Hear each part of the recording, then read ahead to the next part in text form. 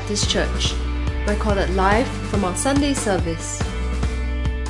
Good morning, church. The scripture reading today is taken from the book of 1 John, chapter 1, verse 5 to chapter 2, verse 2. This is the message we have heard from him and proclaimed to you, that God is light, and in him is no darkness at all. If we say we have fellowship with him while we walk in darkness, we lie and do not practice the truth. But if we walk in the light, as he is in the light, we have fellowship with one another, and the blood of Jesus, his Son, cleanses us from all sin. If we say we have no sin, we deceive ourselves, and the truth is not in us. If we confess our sins, he is faithful and just to forgive us our sins and to cleanse us from all unrighteousness. If we say we have not sinned, we make him a liar, and his word is not in us. My little children, I am writing these things to you so that you may not sin. But if anyone does sin, we have an advocate with the Father, Jesus Christ the righteous. He is the propitiation for our sins, and not for ours only, but also for the sins of the whole world. This is the word of the Lord. Hello, and a very good morning, everyone. I mean, what Pastor Tom said is very true. I am looking forward to seeing more of you, and hopefully in due time, all of you. Now, one of the reasons that we're making this shift also is because of the recent loosening of the regulations. As you heard, I think it was on Friday evening, and that led Christchurch to resume their own physical services, and they also invited us to resume ours as well. And I am looking forward to seeing more and more, and eventually all of you in due time, and to worship together as well. So wherever you are watching this live stream, the Lord bless you. If this is also one of your first few times joining us, a warm welcome to you. Honestly, we'd like to get to know you more, and so you could help us by scanning this QR code at the bottom of the screen. You can get connected with us and at the same time receive a free book of your choice. We've just gotten started on a new series. We're looking at 1 John, and our goal is to grow in Christian fellowship. So whether you are a Christian or not, my hope is that these sermons would help you appreciate and treasure the specialness of Christian fellowship. Now, one of the biggest criticisms against Christianity and against Christians is that of hypocrisy. Right? It's become very popular to view Christians as a group of people who talk one thing, but whose lives reflect another thing. Now, this criticism is sometimes true. I mean, too many times you have heard of church fellowships that have been built around satisfying the corrupt desires of sinful pastors and leaders, whether for money, for sex, or for power. But it's not just about the leaders, right? I mean, I'm sure you've heard of many church fellowships where even the regular members seem a little strange, right? They seem a little fanatical, prejudiced, and even manipulative. Now, when we hear such stories, we feel quite confused and very bitter. Because for the rest of us Christians, we know that most churches aren't like that. And more importantly, we know that true Christianity isn't like that. And so we hear that and we know it's total hypocrisy. But while it is true that some Christians are hypocrites, is it also true that all Christians are hypocrites? Now, I don't believe that to be true. Now, hypocrisy happens when your beliefs should take you in a particular direction, right? But your life is flowing in another direction. And so true, authentic Christianity, it happens when our lives are flowing in the same direction that our beliefs are taking us, and we're getting closer and closer to that. Right? So I believe that most Christians are actually walking the path of true authentic Christian faith, and not that of hypocrisy. And in today's passage, John exposes the hypocrisy of the false teachers who had infiltrated and impacted various churches. False teachers are by nature hypocrites, right? They are wolves in sheep's clothing. So they already, by nature, they are not what they appear to be. And so as John exposes the hypocrisy of these false teachers, we want to be shedding light on hypocrisy in Christian fellowship. And we're going to be answering 3 straightforward questions. Number 1, where does hypocrisy come from? Number 2, what does hypocrisy look like? And number 3, what is the hope for hypocrites? Now let's begin with the first question. Where does hypocrisy come from? Now, most Christians have some kind of an opinion about where hypocrisy comes from. Now, I say this because when there is gross media that we see on that we hear over the news and all that, when it's exposed, our opinions are also exposed, right? So, for example, when a famous pastor falls into sin, some of us might say, "See lah, this pastor probably never take God's commandments seriously." Right? So perhaps we think that hypocrisy arises because there wasn't enough emphasis on the law and the commandments of God. Now others might say, "Aiyo, right? Must be he never do his quiet time lah." Right? So some others of us think that hypocrisy is an issue of intimacy with God. And then even others might say, where's this pastors, leaders and elders, right? Who's responsible for him? Where are the checks and the balances? Right? So to them, hypocrisy is an issue of governance, right? It's a structural issue. Now to John, however, hypocrisy is a gospel issue. Now listen to this. This is what he says in verse 5. "This is the message we have heard from him and proclaimed to you." You see, John is going back to the gospel message that he had received firsthand from Jesus Christ.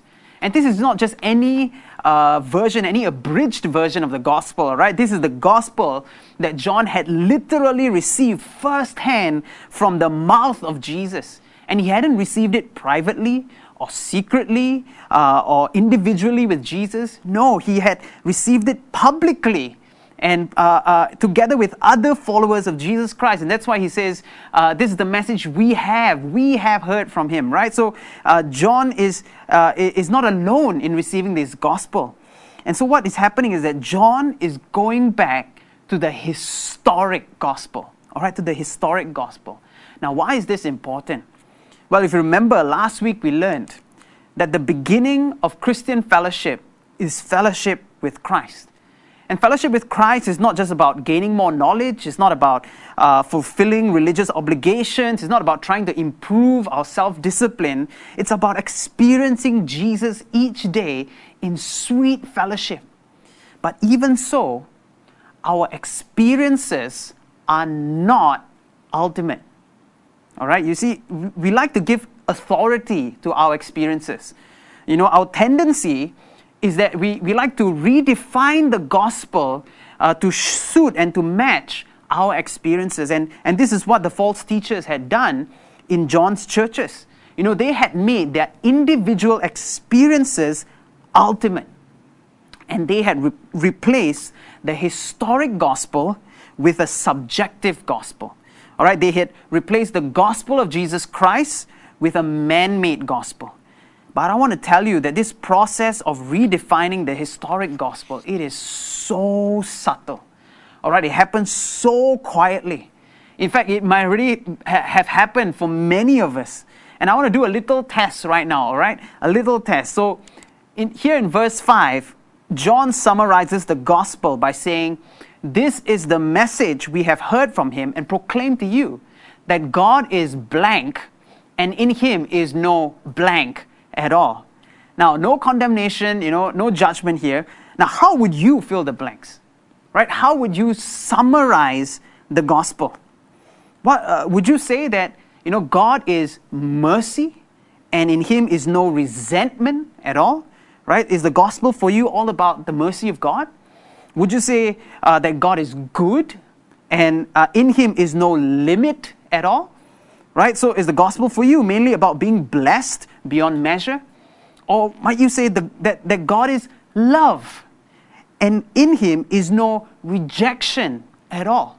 And so is the gospel for you primarily about love and acceptance? Now, all these views of the gospel, they carry important truths that we need.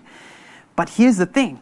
What is central to the historic gospel is that God is light, and in Him is no darkness at all. At the core of the gospel is God's holiness. Now, does this come as a shock to you? Right?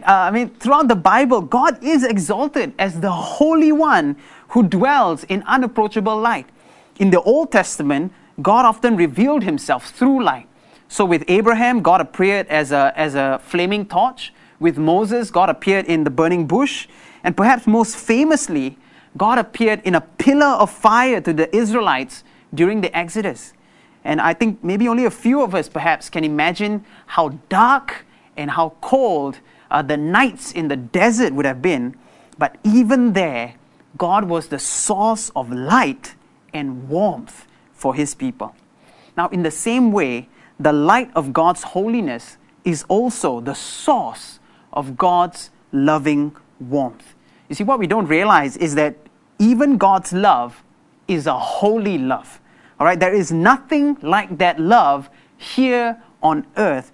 The love of a father for his child, the love of a mother for her child, the love of a husband for his wife. All these are just examples, shadows, representations of the holy love of God. But these examples are still entirely inadequate for us to fathom the love of God. God's love is holy, and from His bright holiness flows His warm love. The light comes before the warmth. Now, at its core, the historic gospel is the gospel of God's holiness. And this is really important. You see, the moment we remove God's holiness and we place something else there, no matter how attractive, no matter how right it may feel, no matter how sensible it may seem, when we do that, we are left with a man-made gospel. And with man-made gospels, and there are so many of them, hypocrisy will surely abound. The historic gospel flows in one direction, but these man-made gospels will call us towards another. And if we walk according to these man-made gospels, we will walk in hypocrisy. People, hypocrisy comes from misunderstanding the gospel. So what is at the core of your gospel? Is it God's holiness? Does your gospel rejoice in 1 Peter 1 verse 16, which says, "As it is written, you shall be holy, for I am holy"? Or does your gospel reject that, resent it?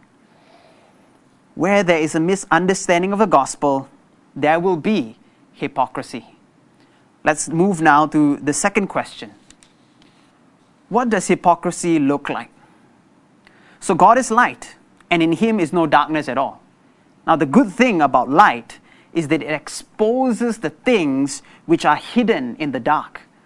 And so in the rest of chapter 1, John exposes two manifestations of hypocrisy. All right, the first is duplicity. Very big, very cheap word. So duplicity means that you lead a double life. All right, an example is that you could be one thing, living a certain life in church, but outside of church, you're living another life altogether. Right, so that's duplicity. The second manifestation is self-righteousness, and I think we're more familiar with that one. Now, duplicity is fairly straightforward. Right, verse 6 says, "If we say we have fellowship with Him while we walk in darkness, we lie and do not practice the truth." God is holy, pure, righteous. If you say you're walking with Him, that you are enjoying intimacy with Him, but at the same time, you are living a life of blatant sin, engaging in all kinds of wickedness, and you see nothing wrong about it, then you are a liar. Right? There's just no way that you could truly be in fellowship with a holy God in that kind of a state.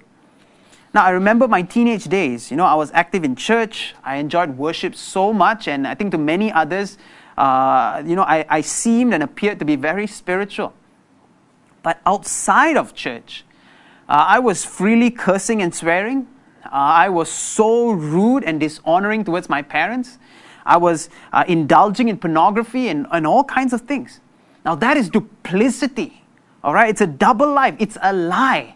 And I imagine some of us perhaps struggle with this. And the good news is that you are struggling with it. All right, you are struggling with it.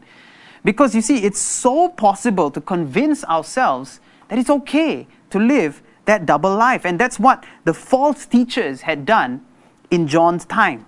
At that time, the false teachers, they were teaching that only spiritual things matter before God. God is so high and glorious that he can't be bothered with physical, earthly things that are filthy and that decay and rot, and they just exist for a short time, right?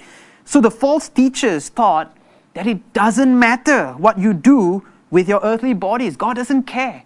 So you can go and engage in all kinds of immorality with your physical bodies just as long as you take care of your spiritual body. And so these false teachers were teaching the exact opposite of verse 6. They were saying that it is possible to have fellowship with the holy God while walking in the darkness of sin.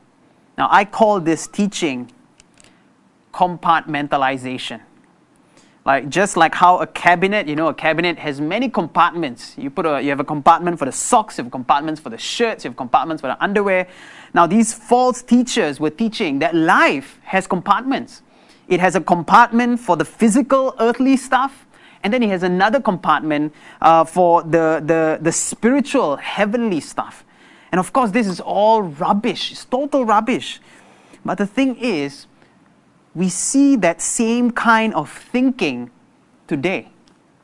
In our culture, people take such care to watch over their spirituality through meditation, through yoga, through all kinds of things, but they have no issue giving their bodies to complete strangers in sex. Right? That is clearly a compartmentalization going on there. And similarly for Christians.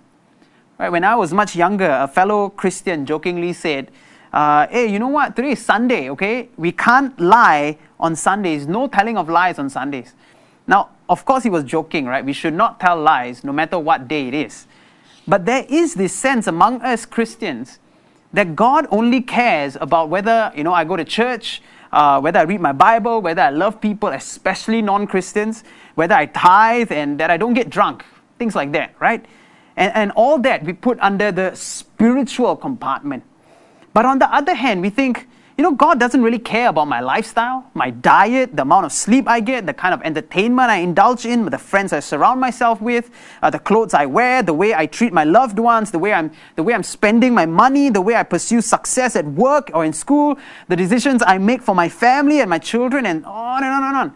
Right? So we put all of that under the real life compartment, right? The real life compartment. And so we live this double life, right? We perform religiously in the spiritual compartment, but we aren't too bothered by our sins in the real life compartment. Now, people, this is a form of duplicity. This is hypocrisy, and John condemns it in verse 6. Now, instead of duplicity, we should walk authentically before God. And here's what verse 7 says. But if we walk in the light as he is in the light, we have fellowship with one another. And the blood of Jesus, his son, cleanses us from all sin. You see, as God is in the light, we too must walk in the light. Now that is true, authentic Christianity. And when we do that, there are two blessings. Blessing number one, we have fellowship with one another. You would expect that, if we walk in the light as God is in the light, we have fellowship with God. But that's not what it says here. It says that we have fellowship with one another. And that's the thing, you see. Christian fellowship is triangular. When we enjoy Christian fellowship with Christ, we will also enjoy authentic fellowship with one another. That's the first blessing. Blessing number two, the blood of Jesus Christ, of Jesus his son, cleanses us from all sin. Now this is so important. This tells us that walking in the light with God doesn't mean being perfect. All right, doesn't mean being perfect. There is still sin. There is still a need for cleansing. And that's good news before us, because as we seek to walk in the light, we can be confident of forgiveness for our sins, all of it, no matter how big or small. Now, here's what I want us to understand. Repentance is key to authentic Christian fellowship. Now, we often think that repentance is just a personal process between me and my God. But Christian fellowship, again, is triangular, right? So, if we don't know the forgiveness of God, how can we forgive others? If we don't know how to be vulnerable before God, how can we come humbly to others and ask them for their forgiveness?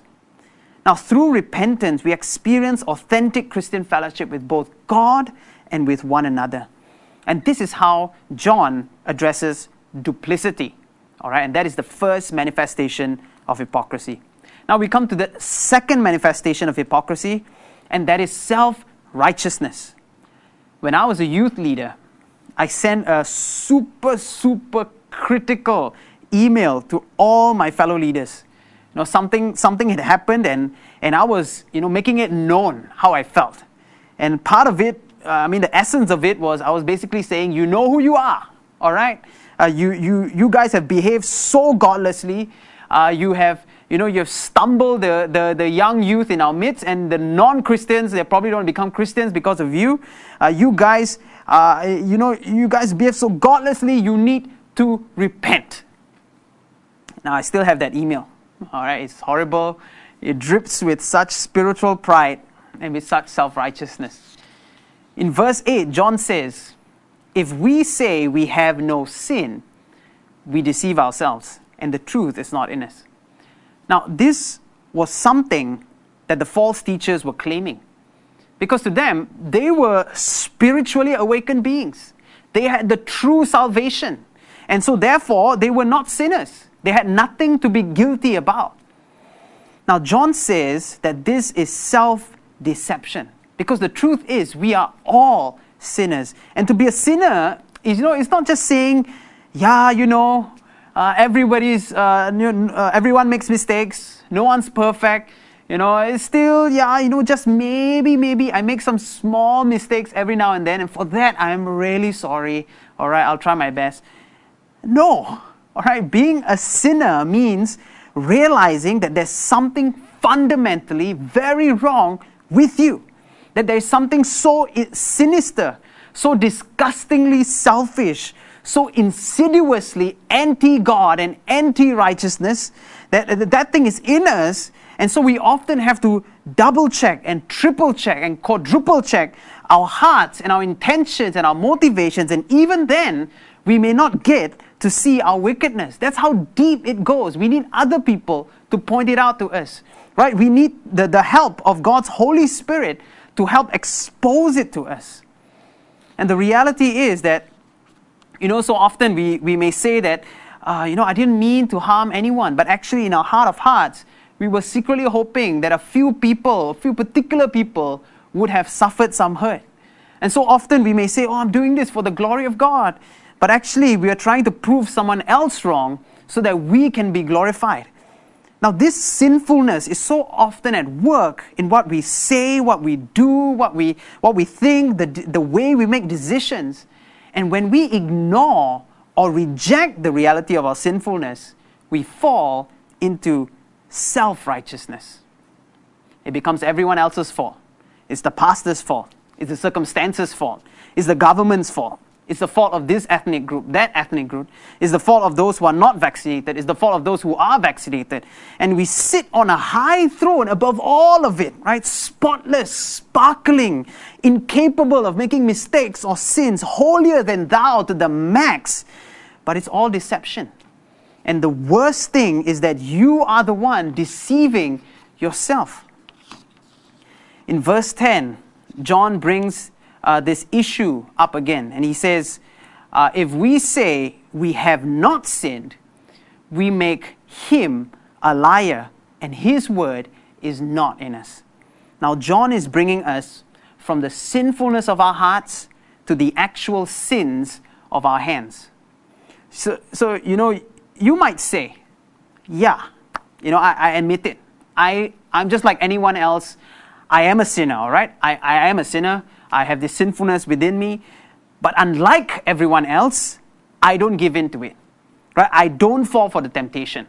I overcome it. I may have sinful desires in me, but I never act out in actual sin. Now, John says, be really careful with what you're saying, because now you are making God a liar. And this is far worse than lying to others, like what he says in verse 6, or lying to yourself, like what he says in verse 8. Now you are so full of your own righteousness that you have elevated yourself above God. And God says He is the standard of holiness and righteousness. And you are saying, no, I am the standard of holiness and righteousness. And watch out.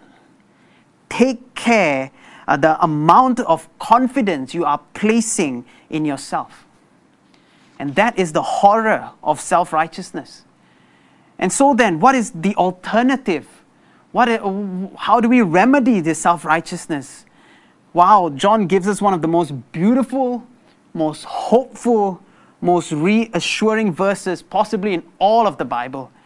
He says, if we confess our sins, He is faithful and just to forgive us our sins and to cleanse us from all unrighteousness.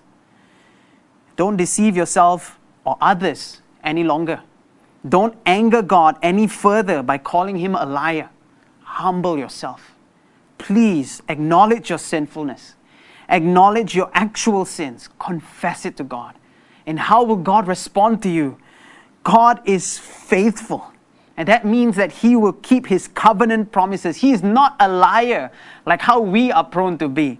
And He is just. All right, because of the death of Jesus Christ, the penalty for our sins is already paid. It is finished.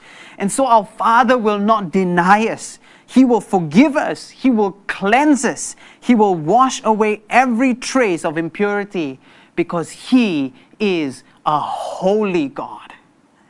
And when that happens, even the most arrogant, self-righteous person can walk in the light as God is in the light. Triangular relationship, triangular Christian fellowship will be restored. And once again, we see that repentance is key to authentic Christian fellowship.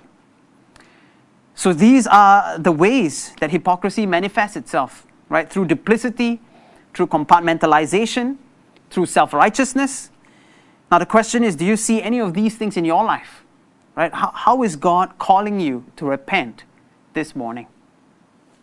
Let's look now at our last question. What is the hope for hypocrites? Now we have looked at where hypocrisy comes from.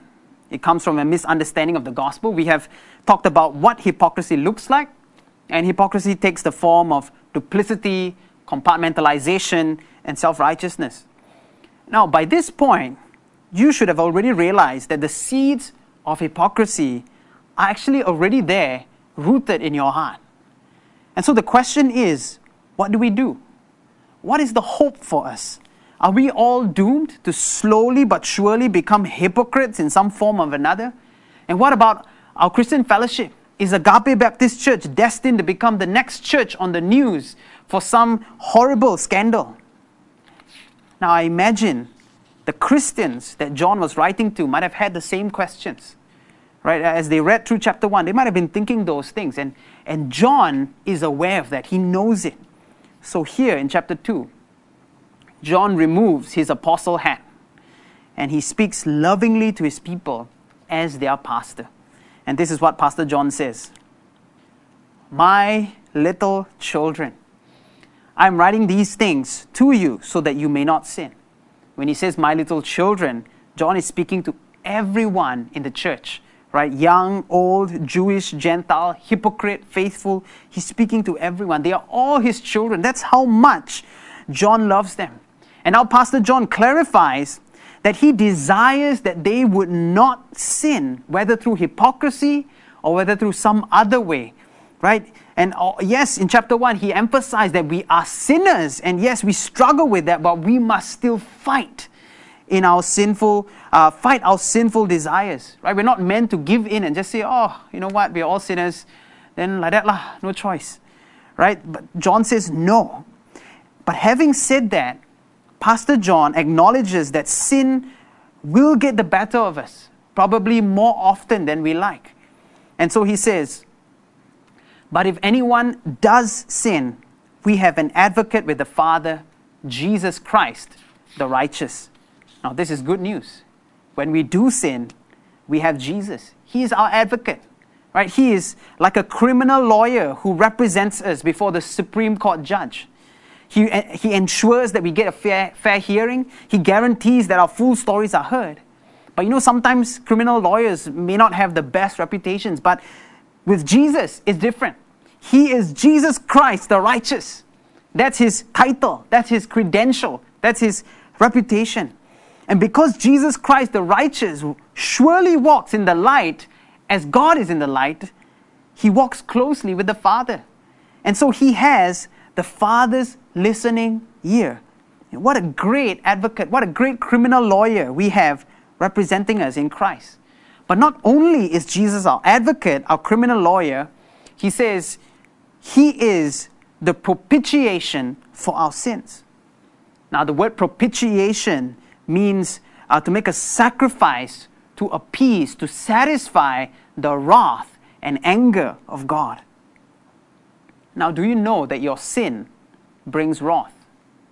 You know, many years ago, there was an incident below my flat. All right, at that time, I was living on the second floor, and I wasn't quite there actually in the home at that point.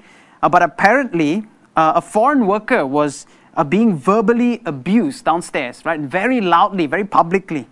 And the abuser seemed kind of drunk, and he was using all kinds of slurs against that foreign worker. Now, my brother, who was at home at that time, he went downstairs to confront that drunkard. And eventually, the drunkard got scared away and left the worker alone. Now, what my brother told me later was that his blood was boiling. All right, he was so angry. He was so filled with wrath.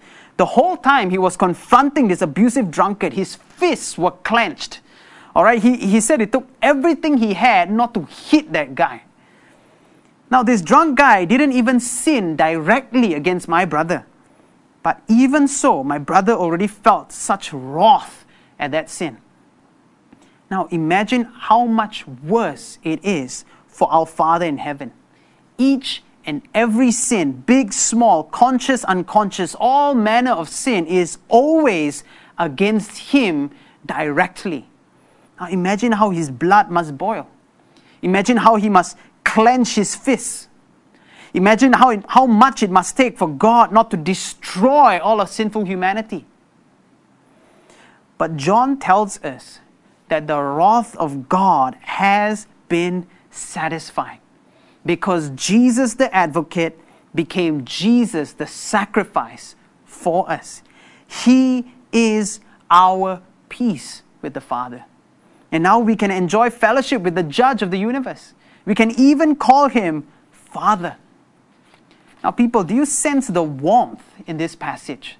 You know, earlier in chapter 1, God was presented as light. No darkness, no sin, pure glory, and our knees trembled before the holy God. But here, in chapter 2, we are welcomed as little children, and we sense the love of the Father towards us.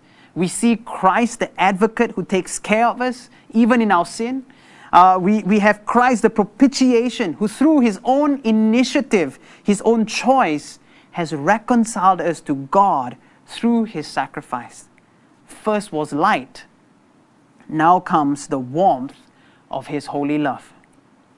But that's not all there is to God's love. John says, he is the propitiation for our sins, and not for ours only, but also for the sins of the whole world. People, is there no end to the love of God? Our God has his sights set on the whole world. Every tongue, every tribe, every nation. Christ was born in Israel as a light in the darkness. And from that time till today, Jesus Christ still remains the light of the world, where He calls people out of darkness to walk with God in His marvelous light. A couple of weeks ago, I had a very difficult meeting with a Christian brother.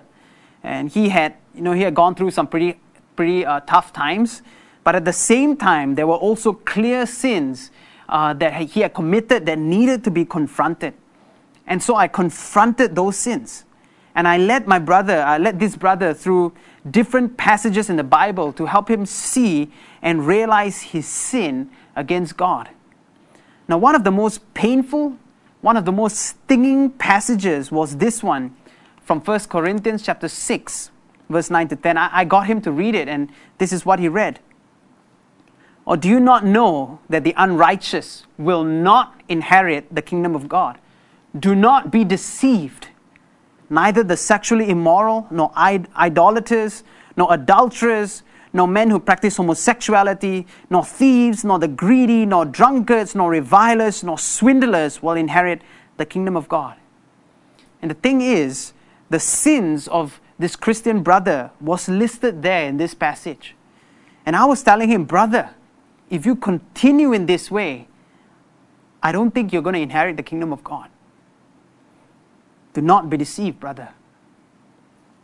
Now he responded by acknowledging that, he acknowledges, he accepts that he has sinned and he has fallen short in this and that. But he struggled to repent. Right? He felt like he didn't want to say he was sorry unless he knew that he would never again repeat those sins. And where he was, he felt like he would. Very likely he was going to repeat them. So he struggled to repent before God, and I pleaded with him. I told him this is not about your strength, your effort, your emotions. This is a matter of faith. Are you willing to humble yourself, to say sorry to God, and to trust Him to change you instead of trusting yourself to change, so that you can finally earn the right to say sorry to God? Now, by the grace of God, he responded, Pastor Nan, I don't quite feel it, but I have decided I want to repent. Praise the Lord. Hallelujah. And I got him to pray, and he poured out his heart before the Lord, and then I prayed for him. And we were both weeping as we prayed. Then I led him back to the Bible so that he could receive God's comfort and encouragement. And we went through various passages. Then I finally led him back to 1 Corinthians chapter 6, verse 9, the passage we saw earlier. And I told him, read this one more time. But this time, don't stop at verse 10. Read on till verse 11. And this is what he read. Or do you not know that the unrighteous will not inherit the kingdom of God? And I could see the heaviness on his face as he read this passage again. Do not be deceived.